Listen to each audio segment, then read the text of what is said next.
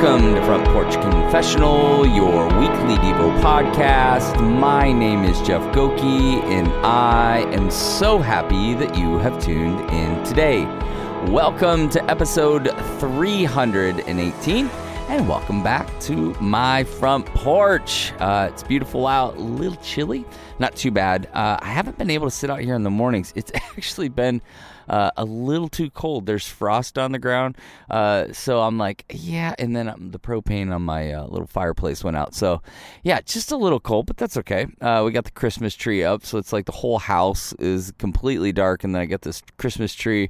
I'm telling you, this dog, I think I told you about this dog. So we got a wired-haired Griffin, okay? So I've always wanted this breed. We got this dog, wired-haired Griffin, and this dog, 60 pounds, so he's a little over a year old. This dog cuddles into my lap every single morning. I sit in this chair, and the dog literally comes up and sits in my lap and then curls up and falls asleep every single morning. It's like a child. It's like I got him out of bed, and he's like a little groggy, and he just sits in my lap and snuggles. My family's making fun of me all the time because they're like, look, you have pictures of the dog on your phone, like you're not even taking pictures of the family anymore. You're just taking pictures of this dog, and I'm like, yeah, because he snuggles with me. Yeah, and who's gonna snuggle with me? Anybody want to snuggle? I'm up for taking some pictures of you if you want to snuggle with me. So anyway, it's a joke in the family. They all get a big kick out of it. But it's when it's cold out, it's not a bad thing. But I just sit on that front, and it's funny because the neighbors, they always come by and go like, oh, where you been? So it's kind of a cool thing when you create a habit of being somewhere and then you're not there, and they're like, yeah, you been on vacation? Where you been? You haven't been outside? I'm like, it's freezing cold outside. They're like, oh, it is. But anyway, hey, I hope you are doing good wherever you are, whatever time of day it is. I've heard of a lot of people, like, they listen to the podcast when they're getting ready in the morning, or they're going on a jog, or they're working out, or on their way to work. So wherever you are in that space, I hope you're doing good. I hope you're having a fantastic day. I also want to say, and I've been saying this over the last few podcasts, I also know that this season, while it's a really cool season, I think it's different for so many people. And this season is, yes, a season of celebration. It's important, but also a season of loss. So if you're somebody where this season's just been really hard, I genuinely am sorry. Don't remain alone. Don't remain in your despair. Like I've been saying, like, have somebody join in that with you. That'll be really important. And then also join in those who are celebrating. That is how we kind of grow and learn together. In Acts, it says this: they shared all things in common. And that, yes, that had to do with material possessions, food, and things like that. But I think there's also this idea of, like, they shared life together, and they shared the wins and the losses, and they figured out what it was to be together. And I think it's really, really important for us to do that, especially during times like this. So it's not just a super celebration for everybody. For some people, this is a really tough season. So make sure, as you're working with people and talking with people, you just kind of check in on everyone and make sure they're okay and they're doing good. We met with a single mom in the office. This is tough for her. She's not able to have her kids during a season. Then she's been used to having the kids, and she was like, it's just tough. It's lonely, and we were able to just kind of be with her and share with her. So, just keep in mind, like, there's a bunch of people out there that this season, while it's so great for so many, it's also a hard season for others. So thank you so much for listening to the podcast. Appreciate it. And thanks for all the support, not just in listening, but those of you who give monthly and in one-time donations. Really important. I'm grateful. It helps the podcast to continue. So thank you so much. All right, our passage. I'm in 1 John, and we've been in 1 John 3 for a while. But man, I've been studying through the book, and I when I do that, I go real slow. And so got through kind of chapter 1, got into chapter 2, and this passage is just, it's so powerful. It rocked me this morning, actually, and it got me thinking. So it's 1 John 2:2, and it says this: He is the propitiation for our sins, and not for ours only, but also for the sins of the whole world. Again, 1 John 2:2, He is the propitiation for our sins, and not for ours only, but for the sins of the world. well, in the early years of COVID, and everything was going down, and, hand sanitizer, and everyone's going crazy about it. My wife and she's just entrepreneurial in the way she thinks through things. She had this awesome idea. And she said, you know what? What if like we got like a huge power washer, like one that goes behind a truck, and we put disinfectant in the power washer, something that can, like, we could wash down carts, and we could wash down like play sets at schools. And she was just, and she was just going, like, for churches, outdoor furniture, or whatever, like whatever would have something to get sprayed down that needed disinfected. Maybe we could do this. And, they make these huge power washers that you can like put liquid in, it sprays it out. It's they're pretty amazing. Like, a lot of people use them for different projects and window washing and things like that. And I was like, that's a great idea. I think we should totally do it. So we ran there on the road. We eventually didn't do it, but I honestly think had we done it, I think it would have really crushed. And to be honest, I think people would have totally been all about it, because it's like, yeah, man, that's a quick way. Go to parks, spray off the swings, spray off the play sets or whatever, so people can go play and go do their deal. This is the imagery around this particular passage, and it got me. This idea, it just got me. I was reading in the commentary that I'm reading along, studying alongside of the passage. And he used a quote from an older theologian around the idea of the way that this theologian saw this passage is that the idea around propitiation, which is a really big word. It's like, okay, slow down. What is that all about? In fact, if you want to impress some friends, just go around going like, Jesus is our propitiation. And they're like, what? And so he was trying to help us get a word picture and understanding, an idea of what this was all about. And it was this idea of disinfecting. And I got this image in my head of like, sometimes when I have a passage, I think about how would I teach this passage? I also think like, here on the podcast, how would I present this? And the idea I have is if you sneeze in your hands, right? Your hands are unclean. They're unclean. But then all of a sudden you go get some hand sanitizer and you wash them with those hand sanitizers completely, fully. And now your hands are okay to go around and, high five people. And this is the idea. It's like our lives were stained with sin, just completely covered with it.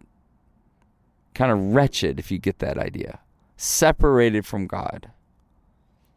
And Jesus's death, his propitiation, his blood propitiation, his death and blood on the cross, a sacrifice for us, washed us clean, disinfected us, so that now we stand before God holy, clean, full, whole. Isn't that? Just think about that for a second. I couldn't help but just stop and go, there are so many people that don't think that God sees them that way. That God doesn't see that they're disinfected. They still feel like they're worthless because of their sins, worthless because of their past, or worthless even because of some of their struggles now, even though they've prayed to receive Jesus, his death and his resurrection. They can't live into the freedom of what it looks like to receive this. This is what John's doing. John does such a good job. Again, I love John as a writer. John's doing such great work to help us understand fully and wholly a greater picture of all that Jesus is doing. And he's like, you're clean. Do you know what he's done for you? Do you know how much he loves you? You're clean. You need to walk around like clean people. Yes, we sin, of course, and we repent for those sins. But as we stand before God Almighty, he sees us as disinfected. He sees us as clean, which means so many of you are walking around, so many of us walking around with shame.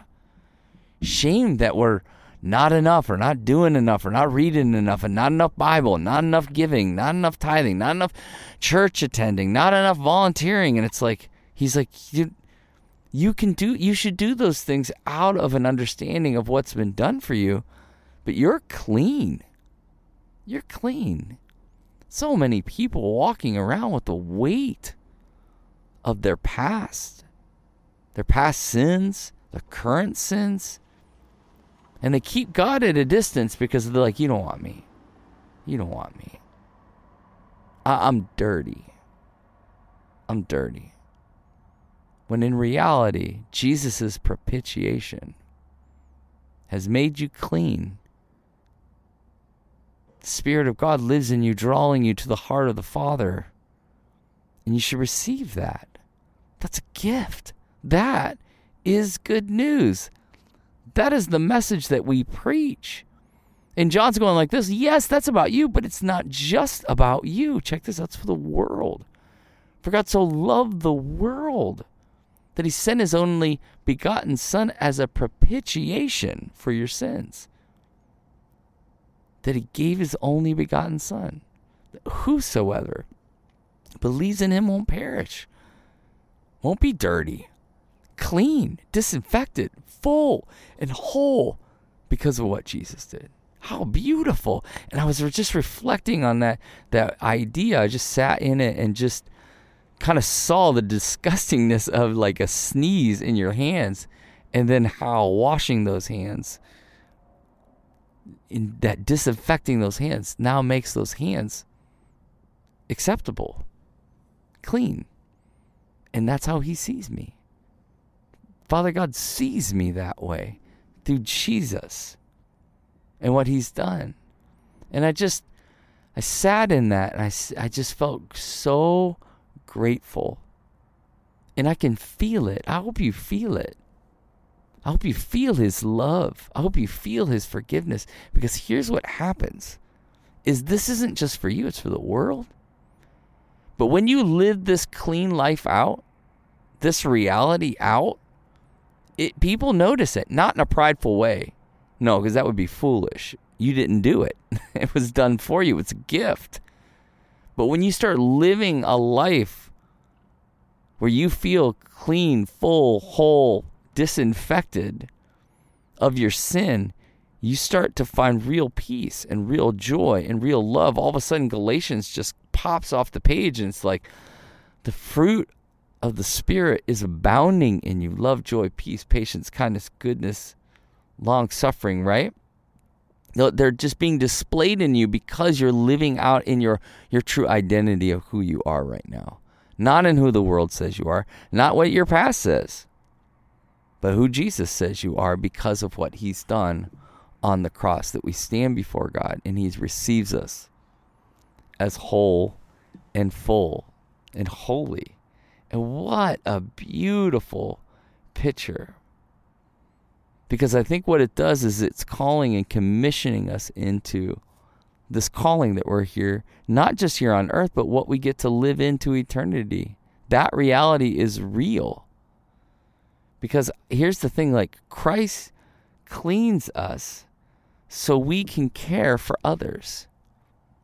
So we can be that gospel presentation for others, because when you sense and you feel that disinfectedness as a result of that propitiation of Jesus, that he covered your sins and you are now holy, righteous, pure before God, you now go live that out in the world. That's a gospel presentation. And what a powerful thing to be commissioned with. What a powerful identity. That's who you are.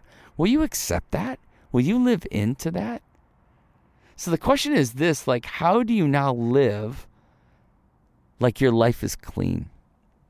How do you live different? How does it impact the way you see yourself, you see the world?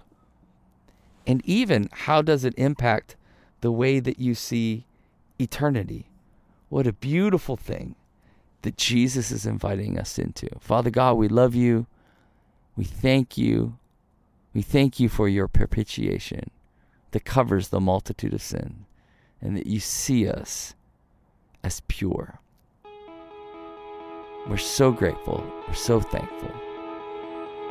So, with that in mind, take a breath, reflect, and believe that the God of the universe is near to you in your own heartbeat. Until next time, cheers.